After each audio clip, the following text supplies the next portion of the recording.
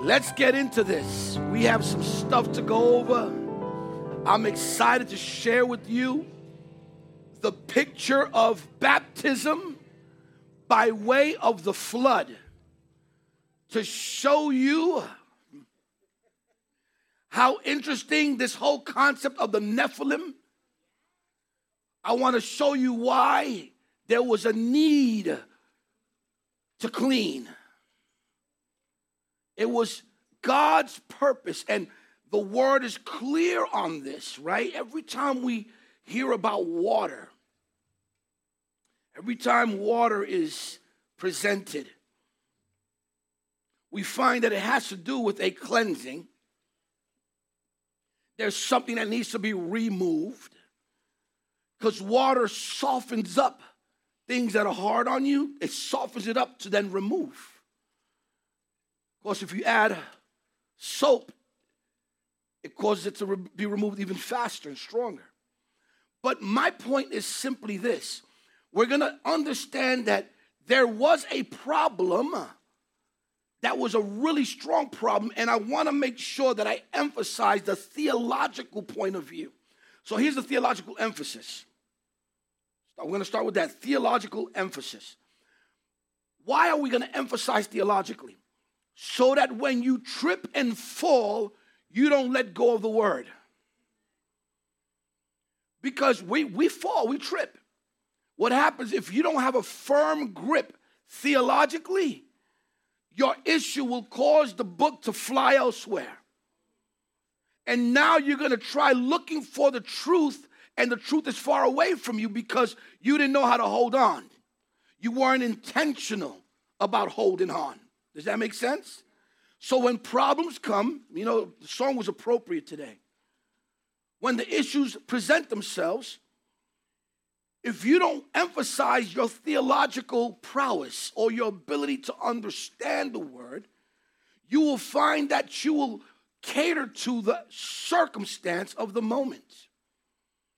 The storm will be a storm to you.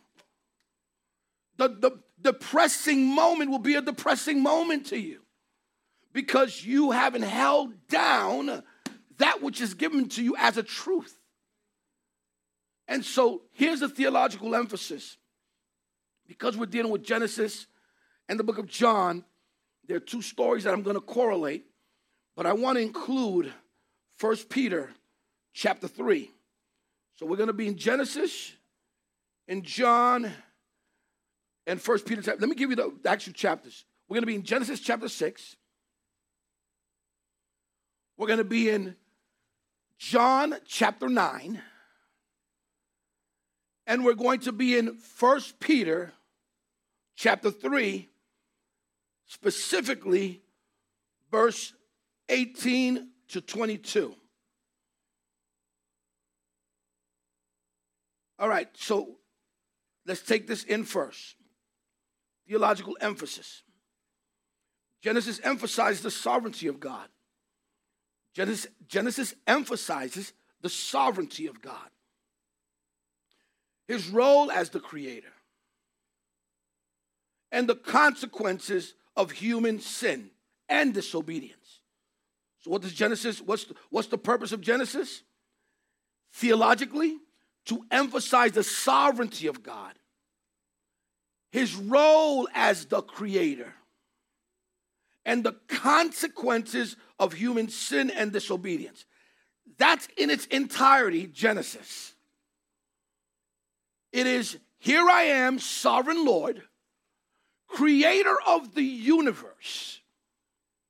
And as I create the universe, I will have little narratives to show who I am.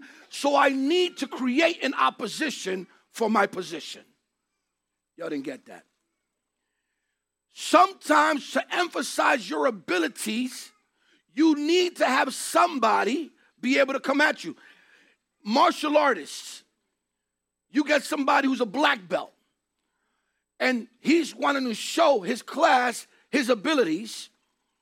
He needs to get somebody else, create that person's abilities, right? Form that in them to then tell them, come on.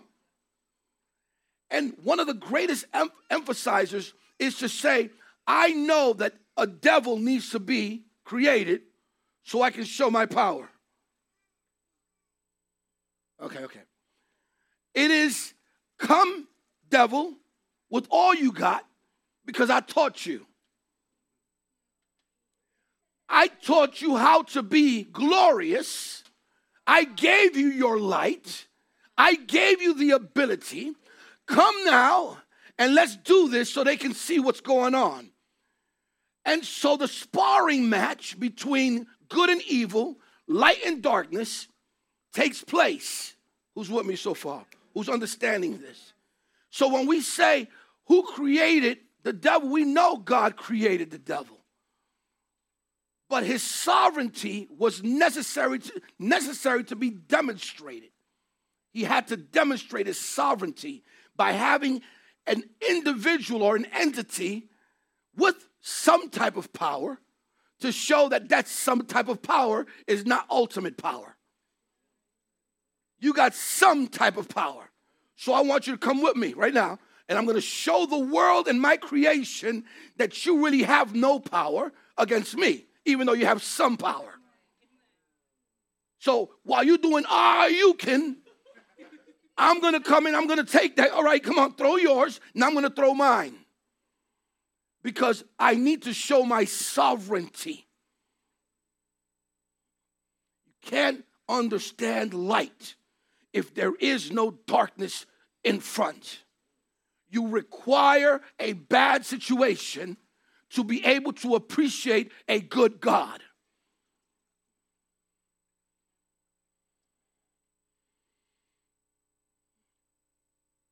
So the other thing here, it sets the stage for the need for redemption and the unfolding of God's plan through the people of Israel. The Gospel of John, on the other hand, places a significant emphasis on the divinity of Jesus and his identity as the Son of God. And I dare say this, as much as this has been on the table for dispute amongst theologians worldwide, I dare say that the emphasis is to show Jesus as God, not just as the Son of God. Now, if you can remember one of the classes I gave, you'll realize that the reason why God has to show himself, he has to show himself as the Son of God, is because he had to be able to find a separation to be amongst his creation and be the creator at the same time. So we need to understand Son of God. We need to comprehend that there is a Son who is God, but the Son of God, because we only understand what's finite, beginning and end. It's hard for us to comprehend one person being in several places at the same time. Even though we can say it, to really understand it. What is the biggest problem with other religions and what we present? Really simple. It doesn't make sense, so it can't be. Even some denominations refute that Jesus is God because it doesn't make sense that God is here and there. But the only way the universe can function is having God in his throne and God on earth. You can't have God leave his throne. The moment he leaves his throne, everything goes haywire.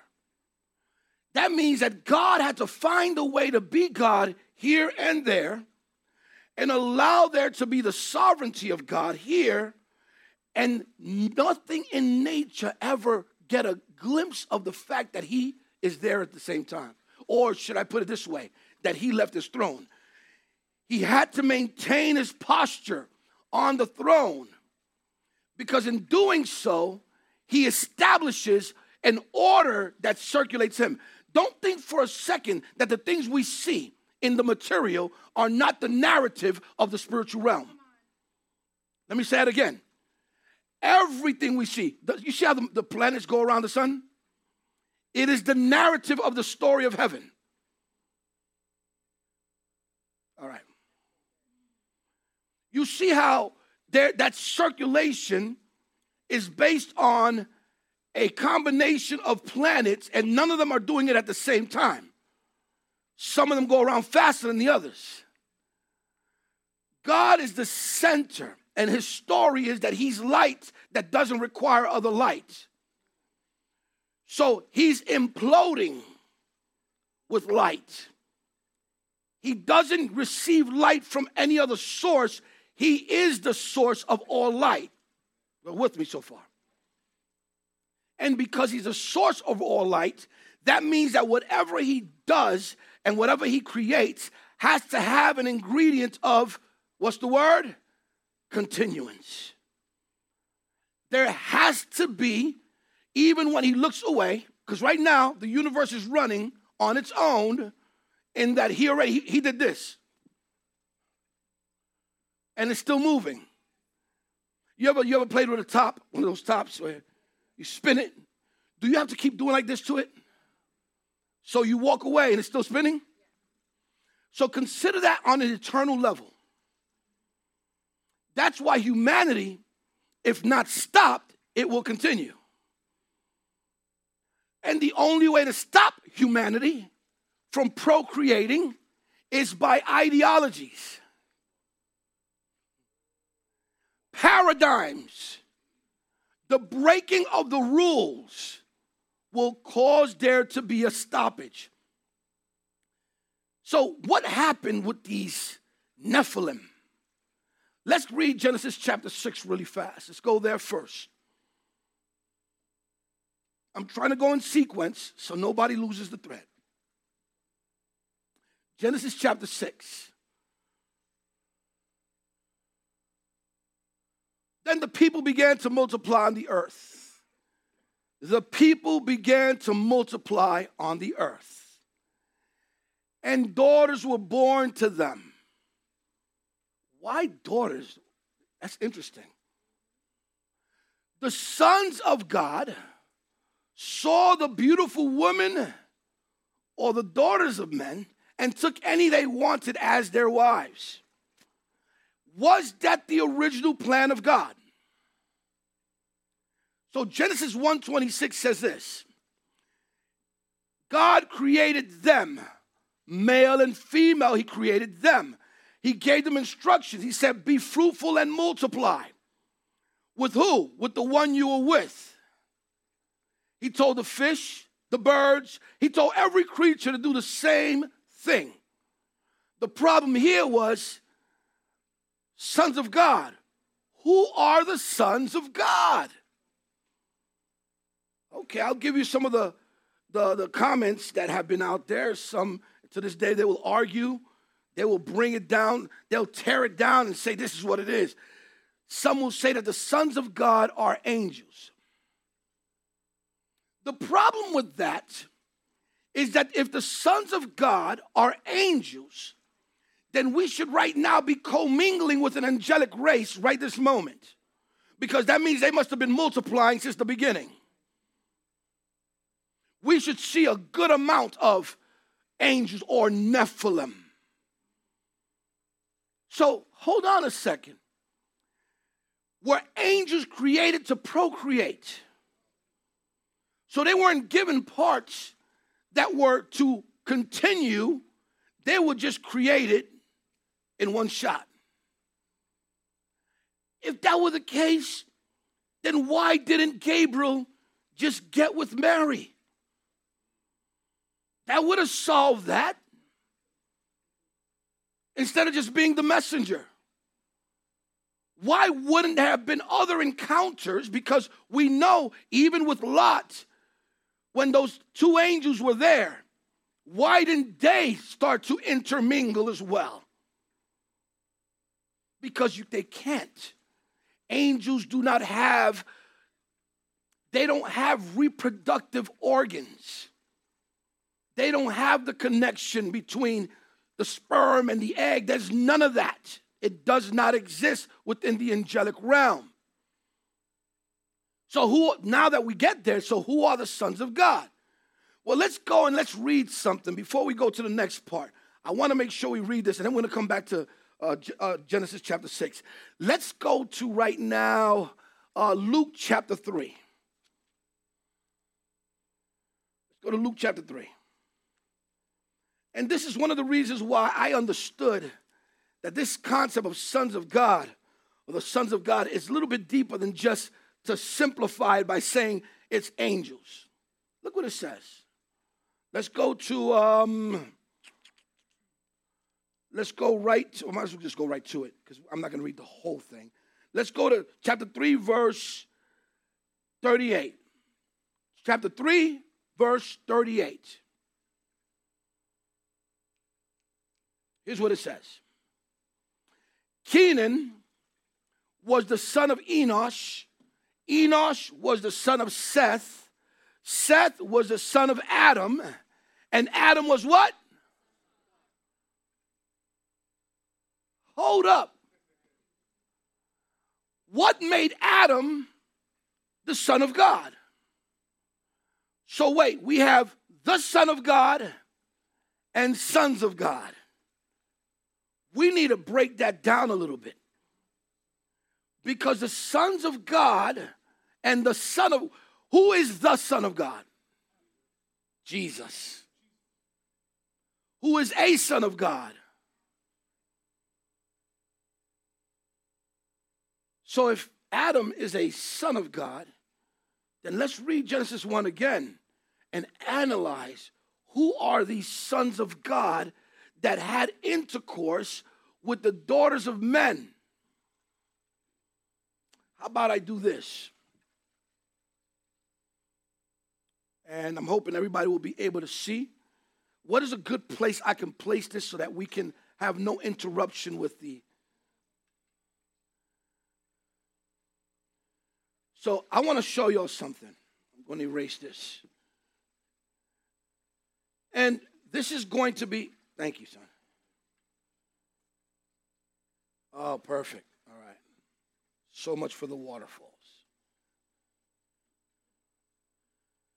Okay. So God creates. Here's God. He creates the sons of God. Sons of God. Or let's make it even better than that. He creates male and female.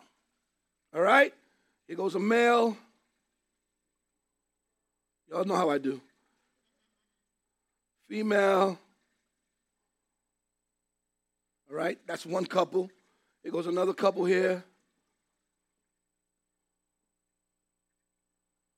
Some hair. It's funny how the distinction is the hair. And then another couple here, right? So these guys here are created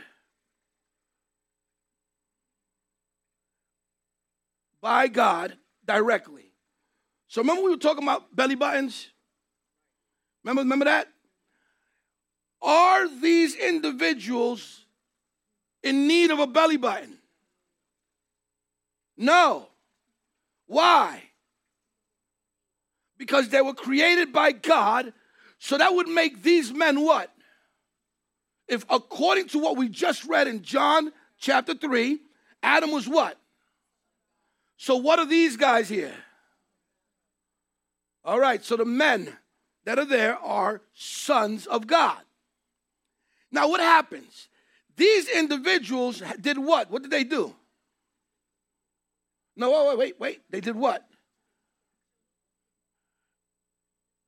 They had children. All right, these are kids.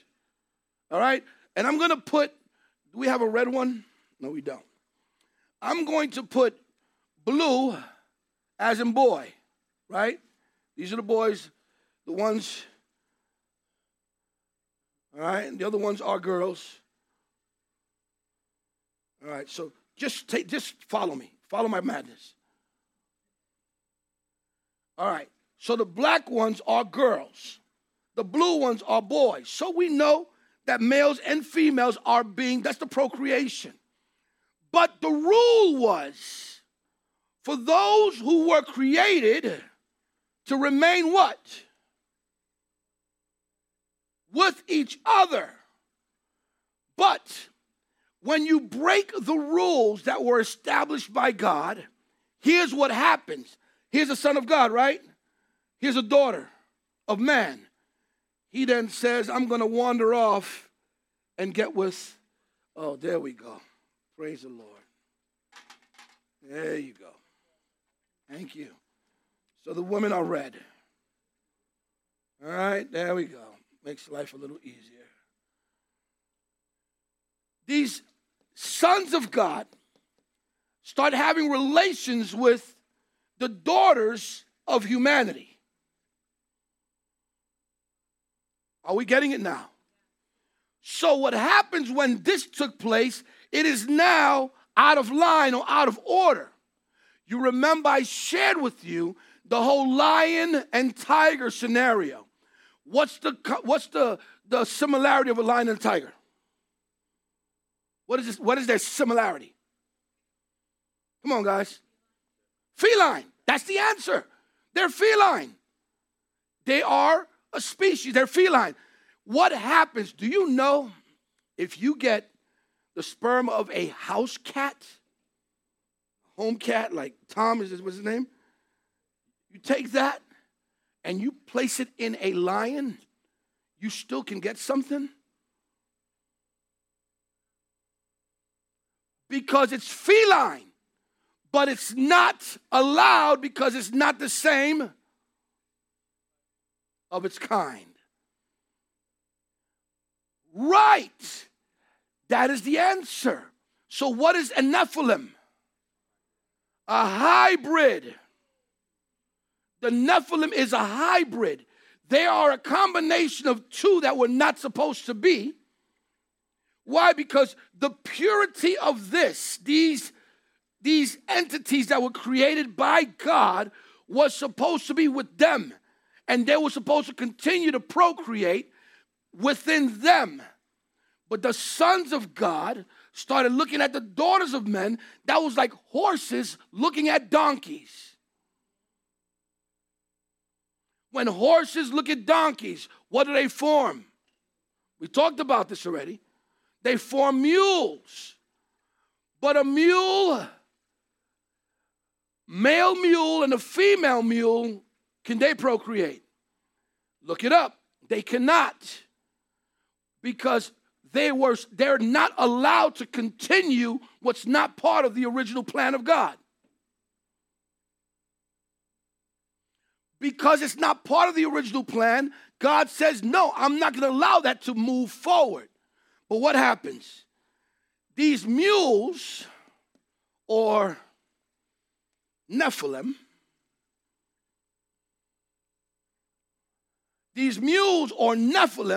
are bigger than the average Joe.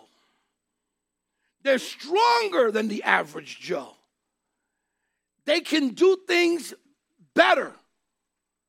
They're athletic. They are the ones that we find in Greek mythology. Before Alexander the Great, years before he pops on the scene, there are these gods that people were acknowledging. And these gods were individuals that the word speaks on. Let's go back to Genesis chapter 6. Let's go back to Genesis chapter 6. Look what it says. Are we clear so far? Because this has been the most confusing thing. Oh no, we're gonna get it. You're gonna get it. Trust me. Let's go there. Look what it says. The sons of God saw the beautiful daughters and took the beautiful women and took any they wanted as their wives. Keep going. Then the Lord said, my spirit will not put up with humans for such a long time, for they are only mortal flesh. In the future, their normal lifespan will be no more than 120 years. Those days, and for some time after, giant Nephilites or Nephilim lived on the earth. For whenever the sons of God had intercourse with women, they gave birth to children who became the heroes and famous warriors of ancient times. So the Bible doesn't neglect or negate this area of mythology. The Bible is including it, but in the right way. These Nephilim were the Zeus, the Apollos, Hercules. That's what this was. So you had all these warriors that dominated the earth. But they were what, guys? What were they? They were sterile. Sterility was becoming the end thing amongst them. Because everybody would want to have somebody who is a son of God. Sons of God. That was a term used. You're a son of God. You're sons of God. Right? You are a Nephilim who's of a son of God.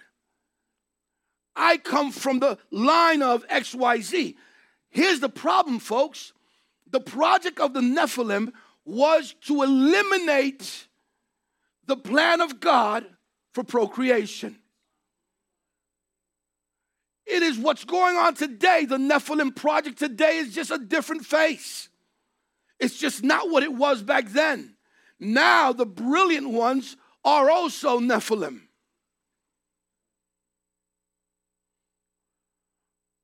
Who are the Nephilim today? And what is the Nephilim project for today? It's going to be one of my books. If somebody else writes it and you see it out there, it's because I wrote it before and it was out there. Trust me when I tell you.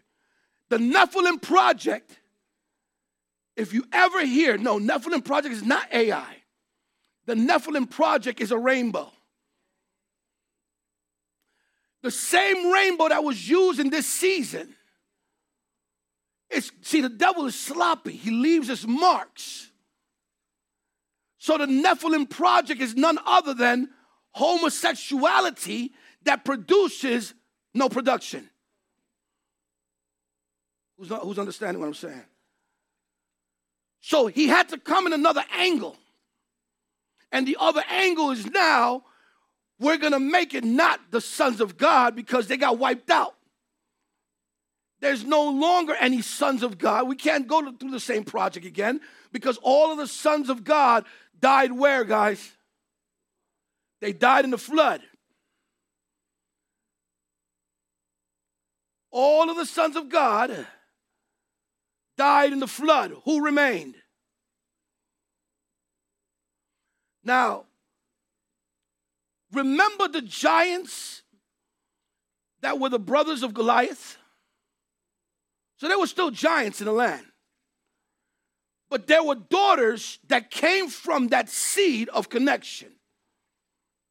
See, what we forget is that the design doesn't just come from the male, it comes from the female. So there must have been still the area of extraordinary beings, but not like the Nephilim. The Nephilim had superpowers. They were extraordinary. But being extraordinary doesn't mean that it was God's plan. Let's go to 1 Peter chapter 3. Let's go to 1 Peter chapter 3.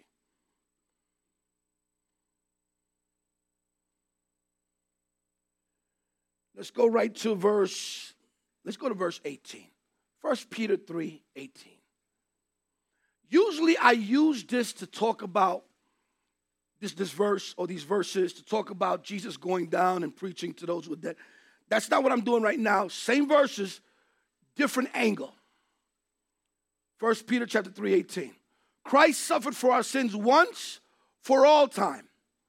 He never sinned, but he died for sinners to bring you safely home to God. He suffered physical death, but he was raised to life in the spirit.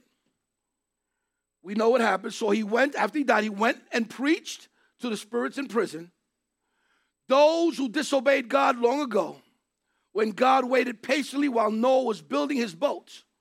Only 8 people were saved from drowning in that terrible flood.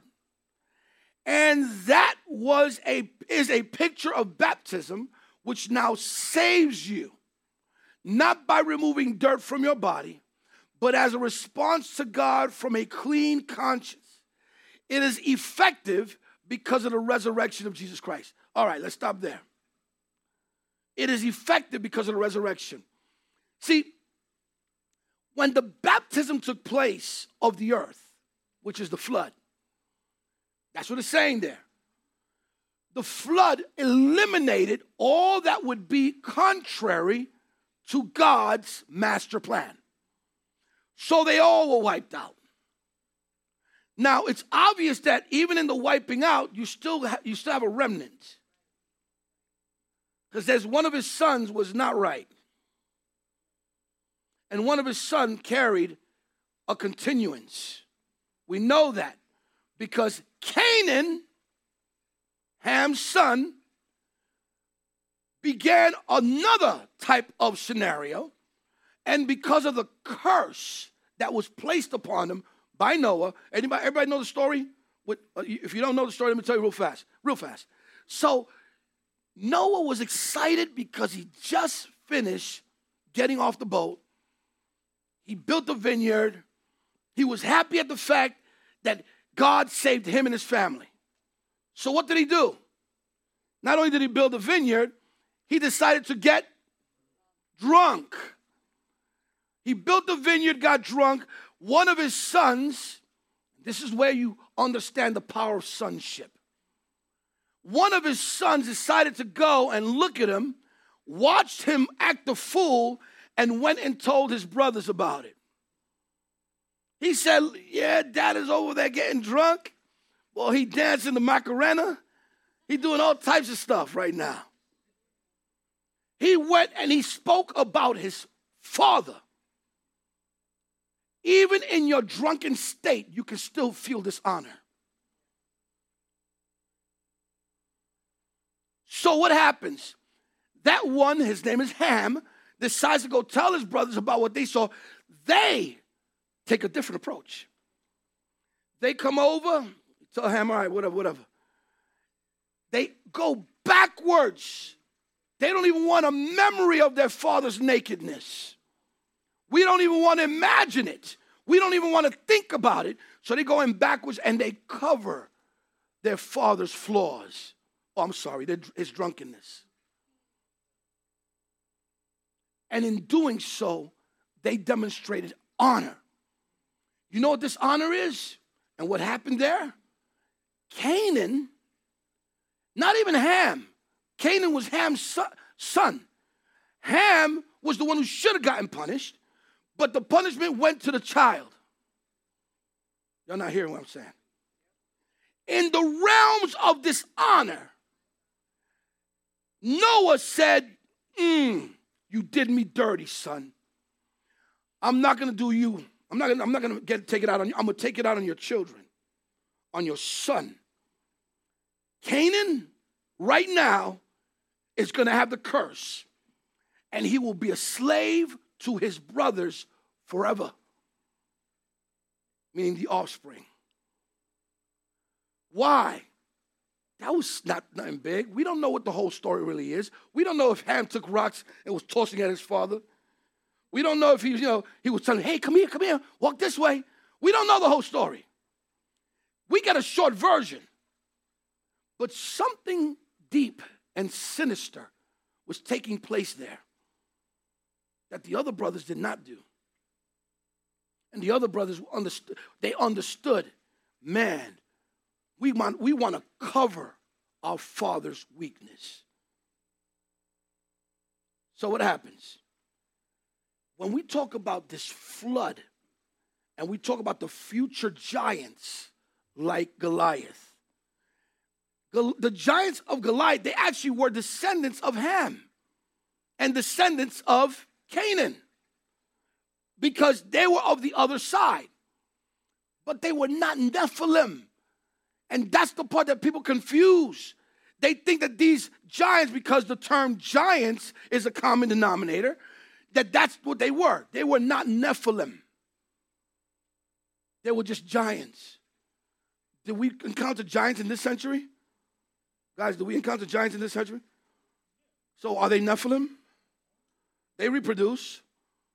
Kareem Abdul-Jabbar has children. You know how tall Kareem Abdul-Jabbar is? Shaq has children. Shaquille O'Neal has children. The man is a giant. His foot is like this. All right? So, are they Nephilim? No. These Nephilim were supernatural in so many other ways. It wasn't just that they were big. They just did a whole lot of stuff that normal humans just don't do. But they had to be wiped out. Because baptism is a wiping out. Let me repeat that again. Baptism is a wiping out. You're letting it be known, I do not want that life in me anymore. Wipe out. Remove. And then there's something to keep us remembering. You know, I don't get offended. I told you all this. I don't get offended with the rainbow. Matter of fact, it makes me hungry.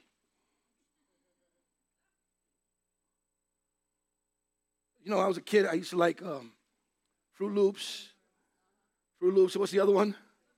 Lucky Charms. Fruity Pebbles.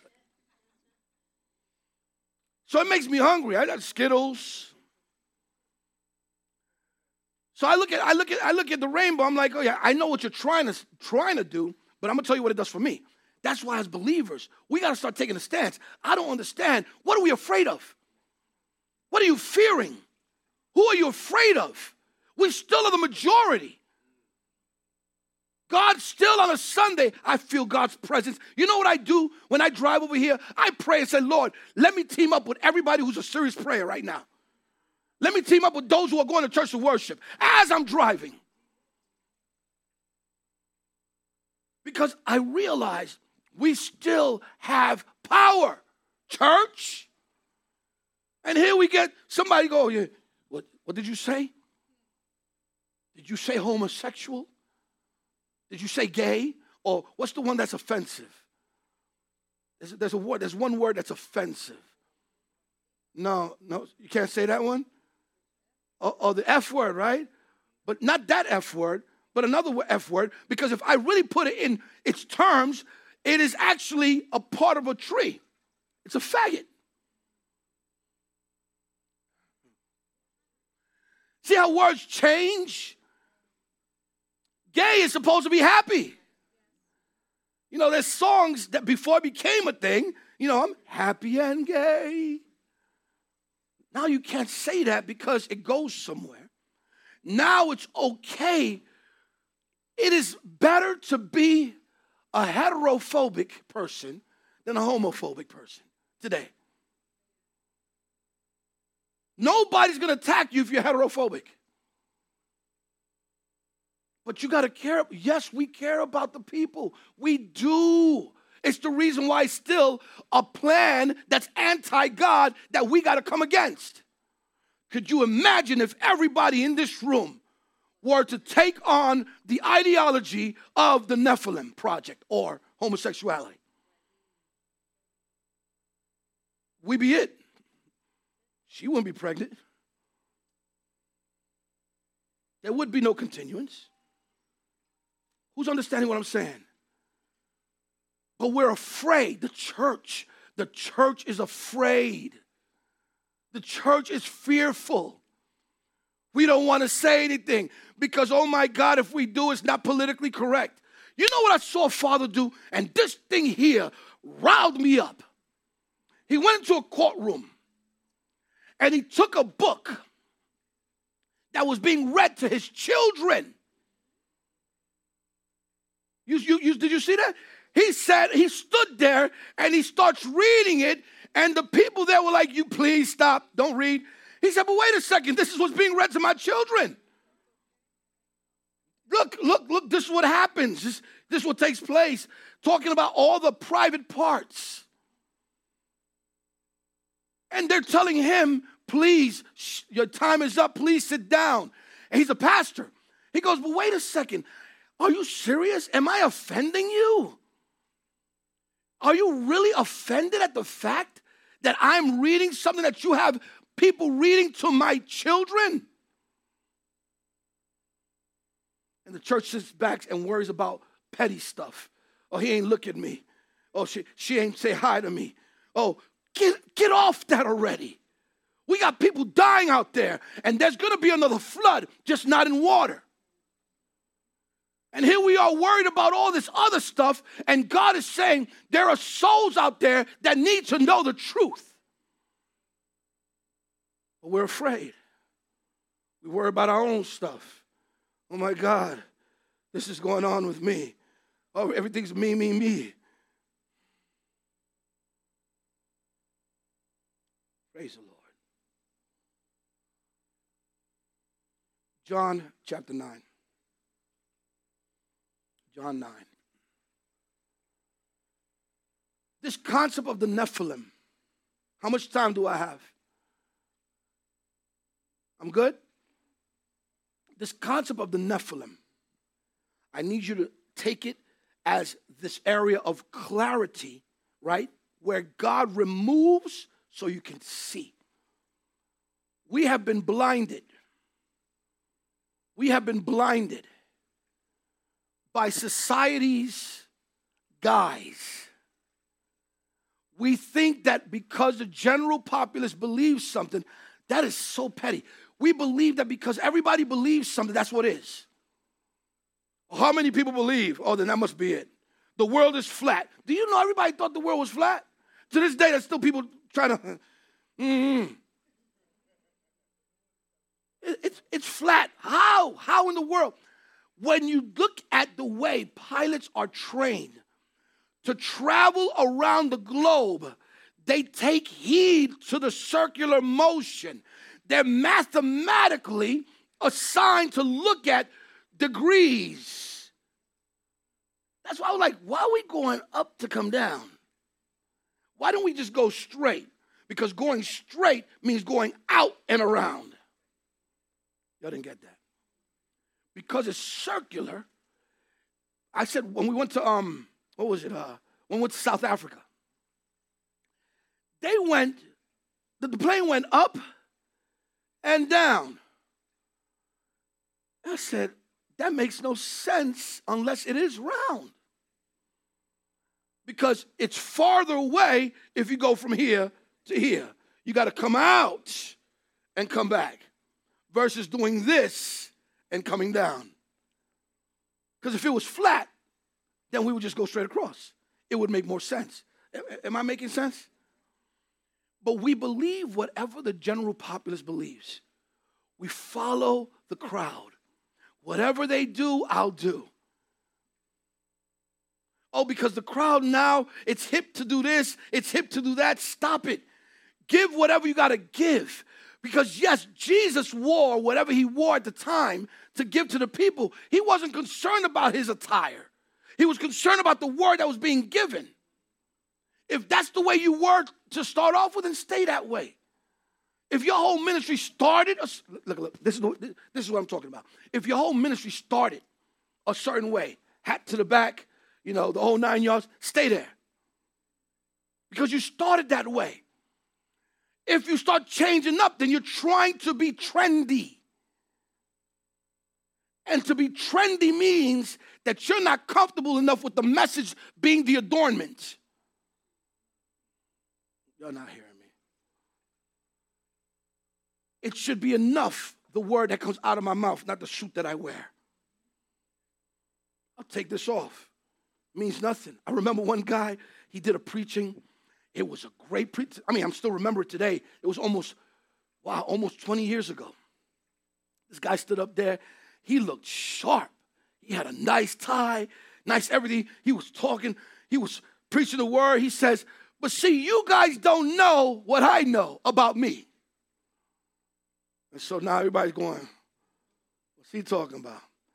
He said, don't I look good? You guys like what I'm wearing? When he took his jacket off, his shirt was ripped to shreds. It was ripped in pieces underneath the shirt, underneath the jacket. He was trying to prove a point. You guys will listen to me if I look like this. I take this off, you ain't going to listen to me.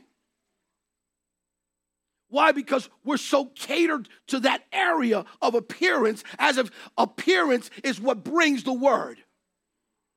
John the Baptist wore camel clothes and all types of nonsense, ate crickets or grasshoppers and locusts, one of those animals.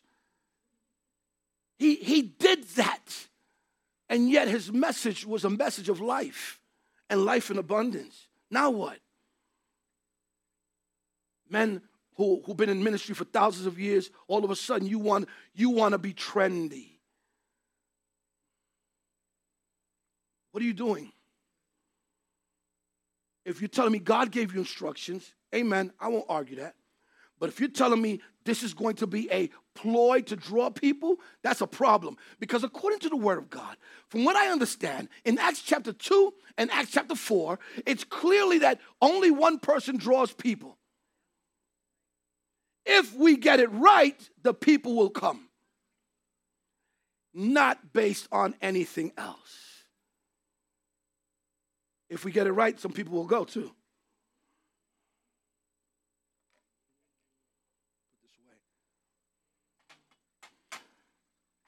Sometimes when you get it right, it may not be the result you're looking for.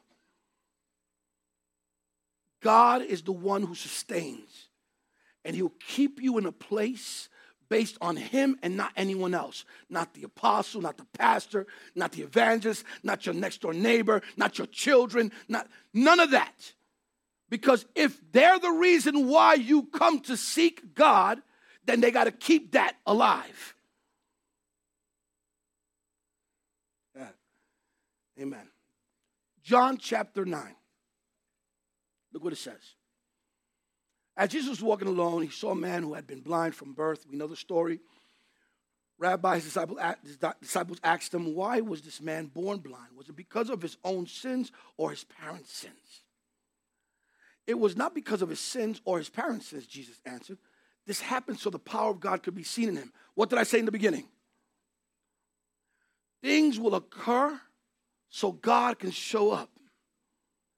Be careful asking God, Lord, show up in my life. I love this one. I want to experience you. Then comes the thing that will allow you to experience, and now you're trying to tell them to go away.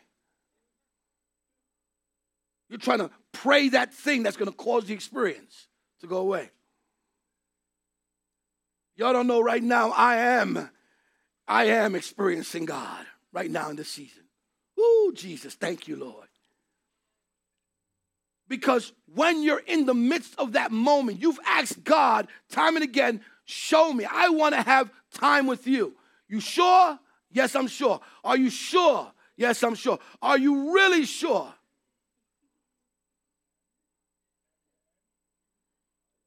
Then all of a sudden that thing comes. You and your little pity party. Woe is me. Everybody hates me. And the world is falling apart.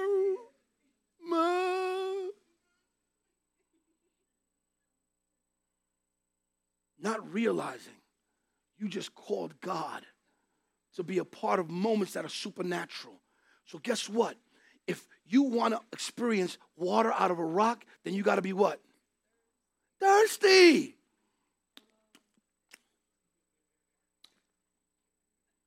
Got to be thirsty. You want to experience the quail coming out of nowhere. You got to be what? Hungry. You've got to be a part of the side that hurts to experience the good side of God. You want to know him better. Lord, I want to know you more. Lord, we sing it good too. I want to know you. Then he says, here I am. Now me drawing to you is going to require you going through some stuff. so that you are truly sure it's me for you at that moment, I need to introduce myself as your Savior. So I need to save you. And that's not just salvation.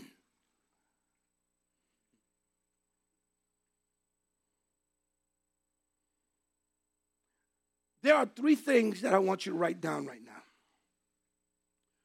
This story here speaks of a man who's blind. The first thing we find out is that he was born blind.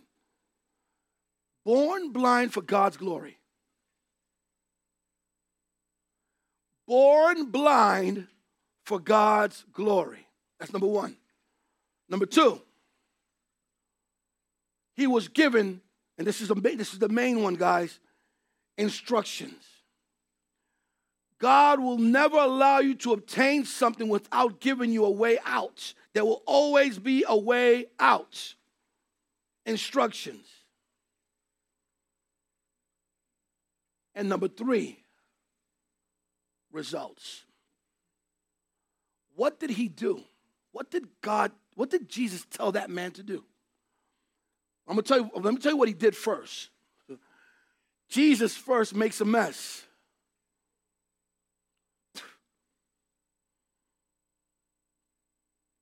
Mud in your face, mud on your eyes.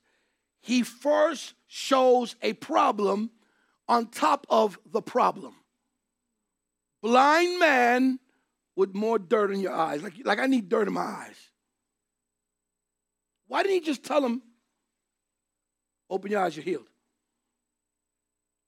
He needed to show a story, a narrative. And the narrative had to be about baptism. See how all of it is connected? The baptism that took place when he told him, wash your face. If God tells you to wash your face, it's because your face was what? Now the question is, who put the dirt in your eyes? Oh, that's good. Look at God. God intentionally says, I'm going to dirty your eyes. But if you follow my instructions, that line of thought, that narrative is going to lead you to your healing. I'm going to intentionally be a part of you being dirty because I know the final outcome for you to be what? And I'm not going to have anyone lead you there. Because, by the way, in this story, in John chapter 9, for whatever reason, this blind dude knows where to go.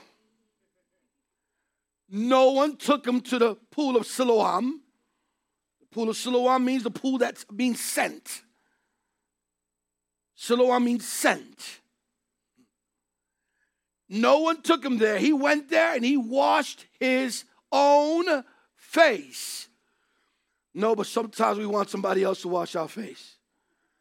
No. You got to do it. Somebody else got to do it. Take it off right here. Take it off right here. Right here. Take it off. You're touching where it needs to be taken off, but you want somebody else to do it.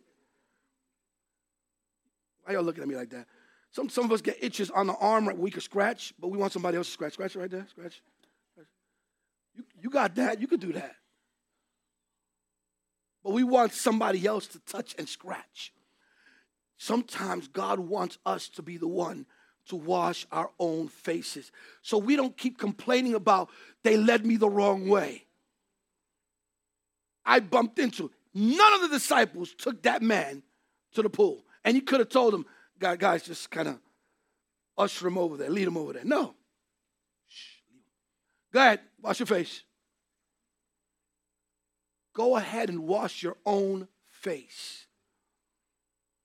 The very face that I put my spit and dirt on, Jesus the Christ, did that.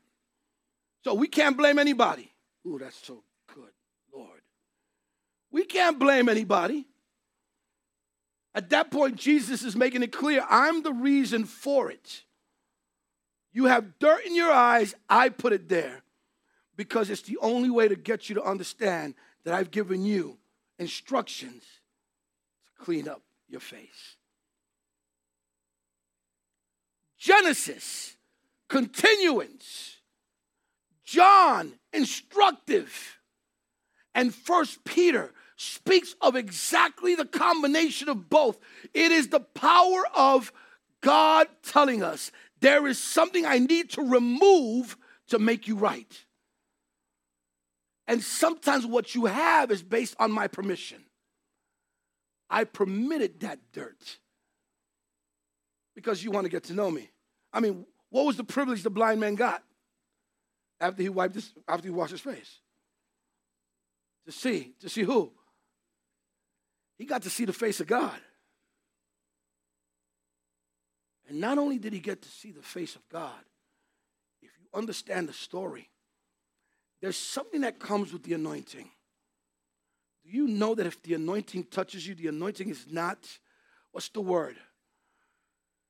The anointing doesn't have favorites. So that anointing will go to whatever other part of your body it needs to go to, including your intellect. Y'all know the story, right? This dude who was healed of blindness, who removed the dirt from his face, who now was able to see, is now able to talk to people who he could not talk to before with boldness. You know what he told the Pharisees? It was unheard of. I know today people do that. Teenagers do that to their own parents. But back then it was it was out of pocket for somebody like the blind man to tell a Pharisee something like this. I don't know, you asking me a whole bunch of questions. Could it be possible that you may want to be one of his followers too? That's how bold he was, because the anointing makes you bold.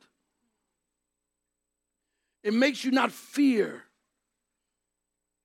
the right way, because you could be fearless the wrong way.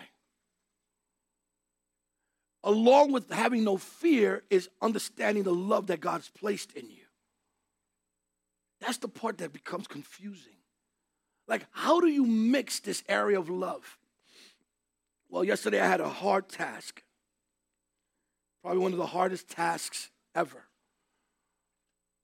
Yesterday I had to tell a little boy that his father's not going to come back again. That his father died. A little boy who just was with his father at his sister's graduation, kindergarten graduation. I had to sit there and think of what anointing is going to be necessary to transition this boy, to help him to understand that God is with him even in this process. When this young boy heard the news, that's why it's so important we as believers, we know how to translate, how to bring about something. And yes, talk about the dirt in the eye, but talk about the solution. This young boy, this little boy, had to be told. And God gave me such a platform. He gave me Spider-Man. What, you thought it was going to be something else? He had a Spider-Man watch. And I looked at his watch, I said, wow, Spider-Man. And we got into this whole thing that he let me know that he went to the movies to see Spider-Man. Starts naming the characters. This is the one that just came out, where Spider-Man is Puerto Rican. So he's telling me the names, and he says, yeah, because Miles becomes invisible. There was the opening. Miles becomes invisible. He's still there, but you can't see him.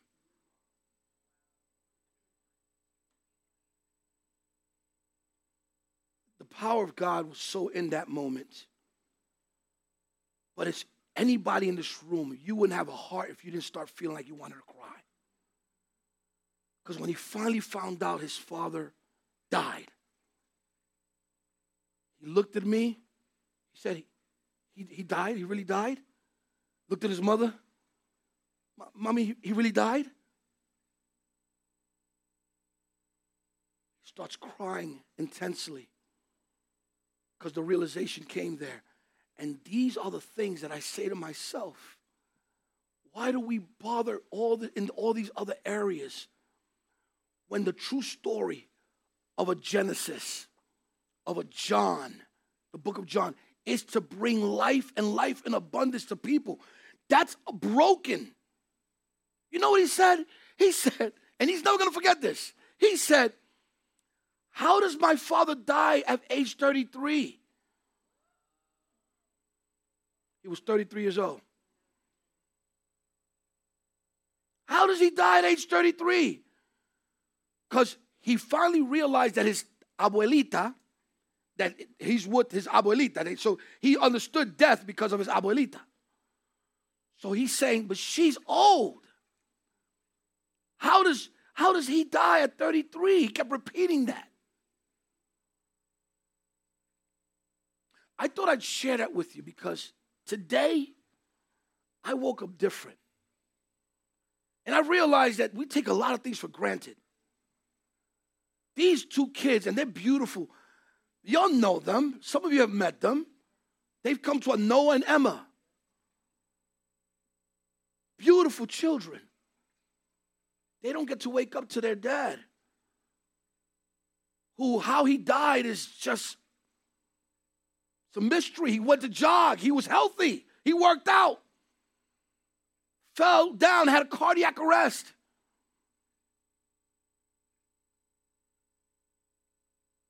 And to watch that child's face,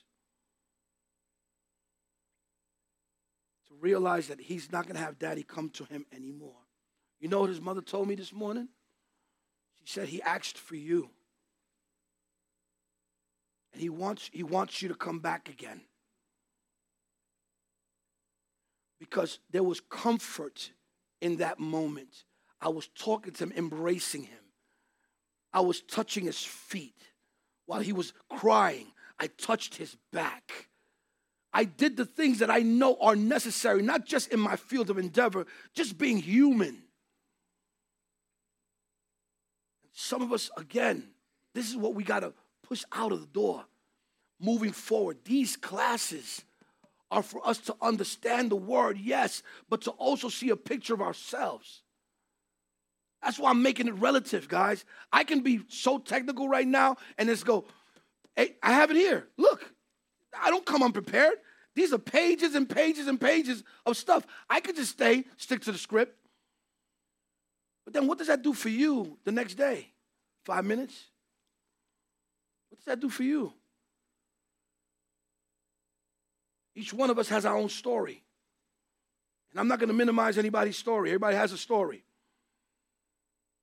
Man, if we can start focusing on other people's lives as well, start caring about how we treat people, stop thinking about the world centers around me and how I feel is what everybody else should feel.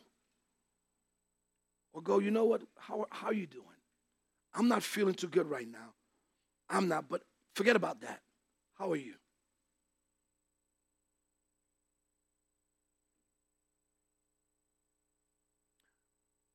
I'll be transparent. Some of you know this, some of you don't. Right now, in front of you, I'm in a lot of pain. Could you tell? Can anybody here tell? You couldn't tell, right? But those who've seen me, my wife knows that I am in a lot of pain right now. You know why I'm in a lot of pain, folks? Because I got shingles. Oh, no. Am I going to stop moving because I got shingles? What did I do with them? I was in college with my students in pain. Next. Let's go over your paperwork. Counseling people. Counseling. Did I stop my counseling sessions? And this is what, I'm only telling you this, guys, because this is the example I'm supposed to be. So when you're feeling all this pain and you don't want to deal with anybody all day long, oh, get them away from me. I can't stand people. That's a problem with you and God. Don't blame anyone else. You can still do what you need to do daily.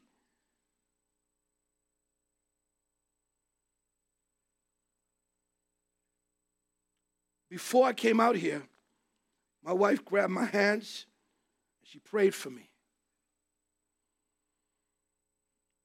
Elder Jeannie happened to walk in right at that moment to the office. She's telling me stuff like she wants to help out. Praise God. She's saying, you know what? Maybe you could do half a little bit and then maybe I can. I said, no, I'm going to do this. And see that smile that she does right there? That's a smile that gives me encouragement.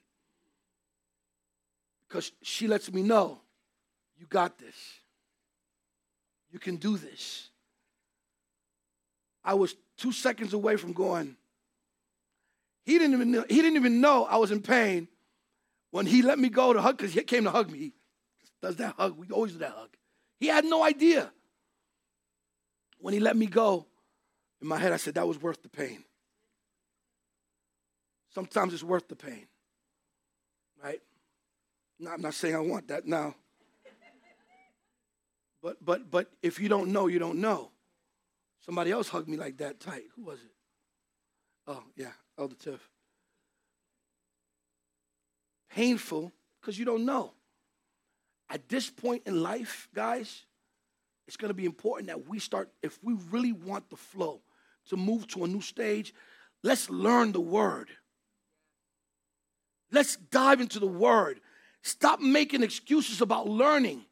If I give you a test right now, will you at least be able to tell me who are the patriarchs in Genesis? We've been talking about Genesis now for a while. Do you know who they are? Can anybody right now, if I were to ask you to raise your hand right now and be that person, can you tell me? With the exclusion of Pastor Jen. Can you tell me? Can you tell me? I want somebody bold enough who can tell me who are the patriarchs in Genesis. We're not wasting time. We're getting into this word. We've been in Genesis for a long time now. Since we started the church. Anybody? Anybody? Bold enough? Anybody bold enough to be incorrect? Anybody bold enough to be incorrect? See, that's the boldness. Are you bold enough to be incorrect? All right, I'm going to start here, you, and then you. 1, 2, 3, and back there. No, not one. Well, you're bold enough you actually raise your hand up. She said, Adam. All right. That's fine. What's up? Hit me off. Scratch? What's going on? Abraham. Okay. Okay. Okay.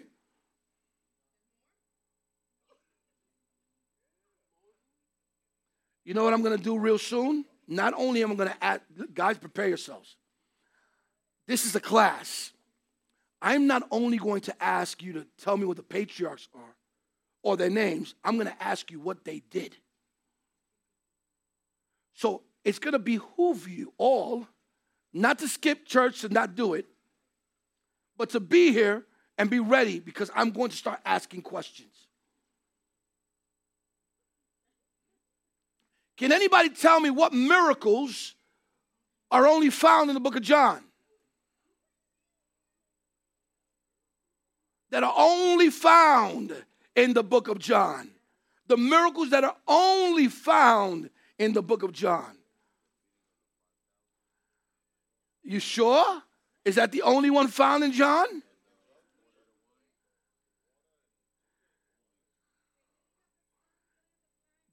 That's one. Who's saying what? But I don't want y'all looking at stuff. No, that's. No, I don't want y'all looking at stuff. Yeah, well, here's the thing. I need you guys to really eat up what you get taught. Because I realize now what I'm going to do moving forward, I'm going to start going back and I'm going to start testing you guys. I want to see that you guys are really eating up. And I'm going to just pick randomly. So just in case there's always one who has all the answers, No, I'm going to pick randomly because we've got to, I don't want to waste these next months that we've been putting together. I don't want to waste these months because we're not going to be doing it like this anymore eventually. It's going to be a fully loaded church. But right now, I want to set the cement.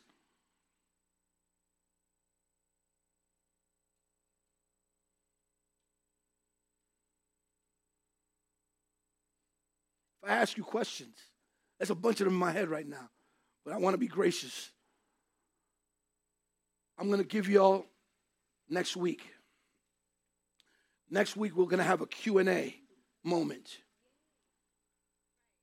Next week, we're going to have a Q&A. We went all the way up to, listen, guys, I've been all over the place in Genesis. I've covered all of the first 6 chapters of Genesis, including Genesis 12, Abraham, Genesis 15, the promises to Abraham, Genesis 22, the sacrifice of Isaac. Y'all with me so far? I'm trying to toss some stuff out on purpose. Every part, and I haven't even touched on Jacob yet. Jacob has a whole storyline. I touched on Joseph a little bit. Genesis 39, Genesis 40. I want y'all to do it just like I'm doing it right now. I want y'all to be just like that. You guys can do it because you have the same Holy Spirit I have. He's the one who gives me everything. Question. Oh, you have a question about this? All right. Do I have no time? All right. So -3 minutes. Let's do this one. Go ahead. What's your question? Microphone.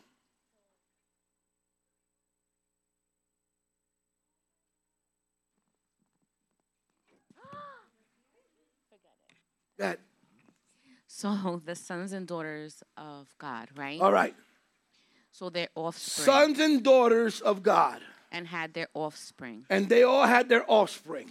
I thought that the sons and daughters the sons of God were procreating with the second creation in Genesis 2. And that's what created the Nephilim. No. I didn't know that the sons and daughters had children and their offspring, I guess, were... So once you are born of humanity, you are now a daughter of man, or you become now umbilical cord holder.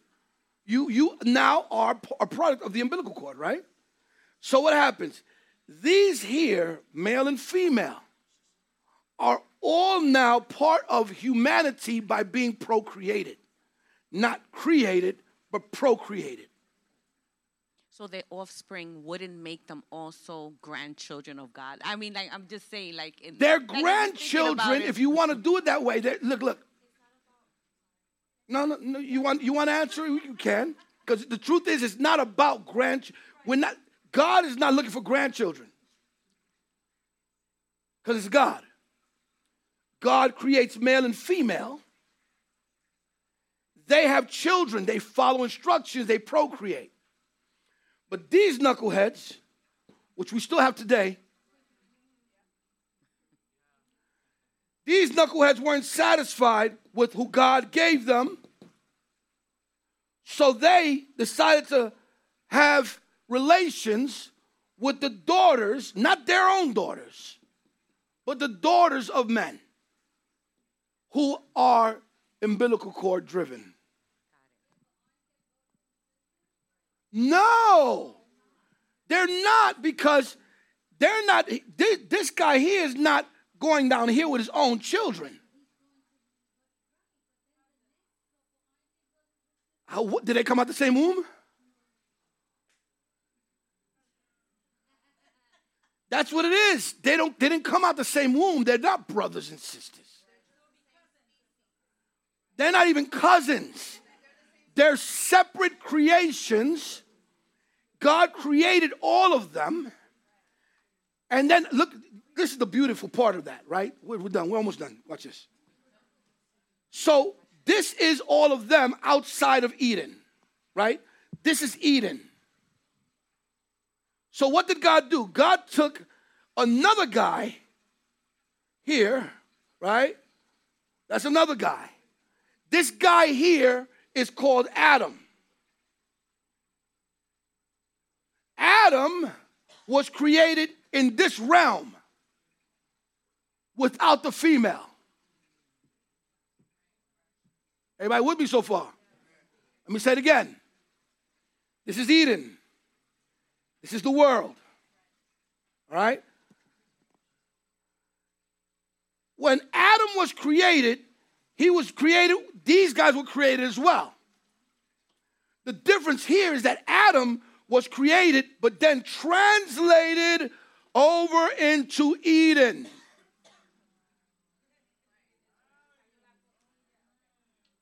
You follow me? By himself. So God creates him in the same place he creates everybody else. That's why they're called sons of God. That's why in John chapter 3, he's called the Son of God.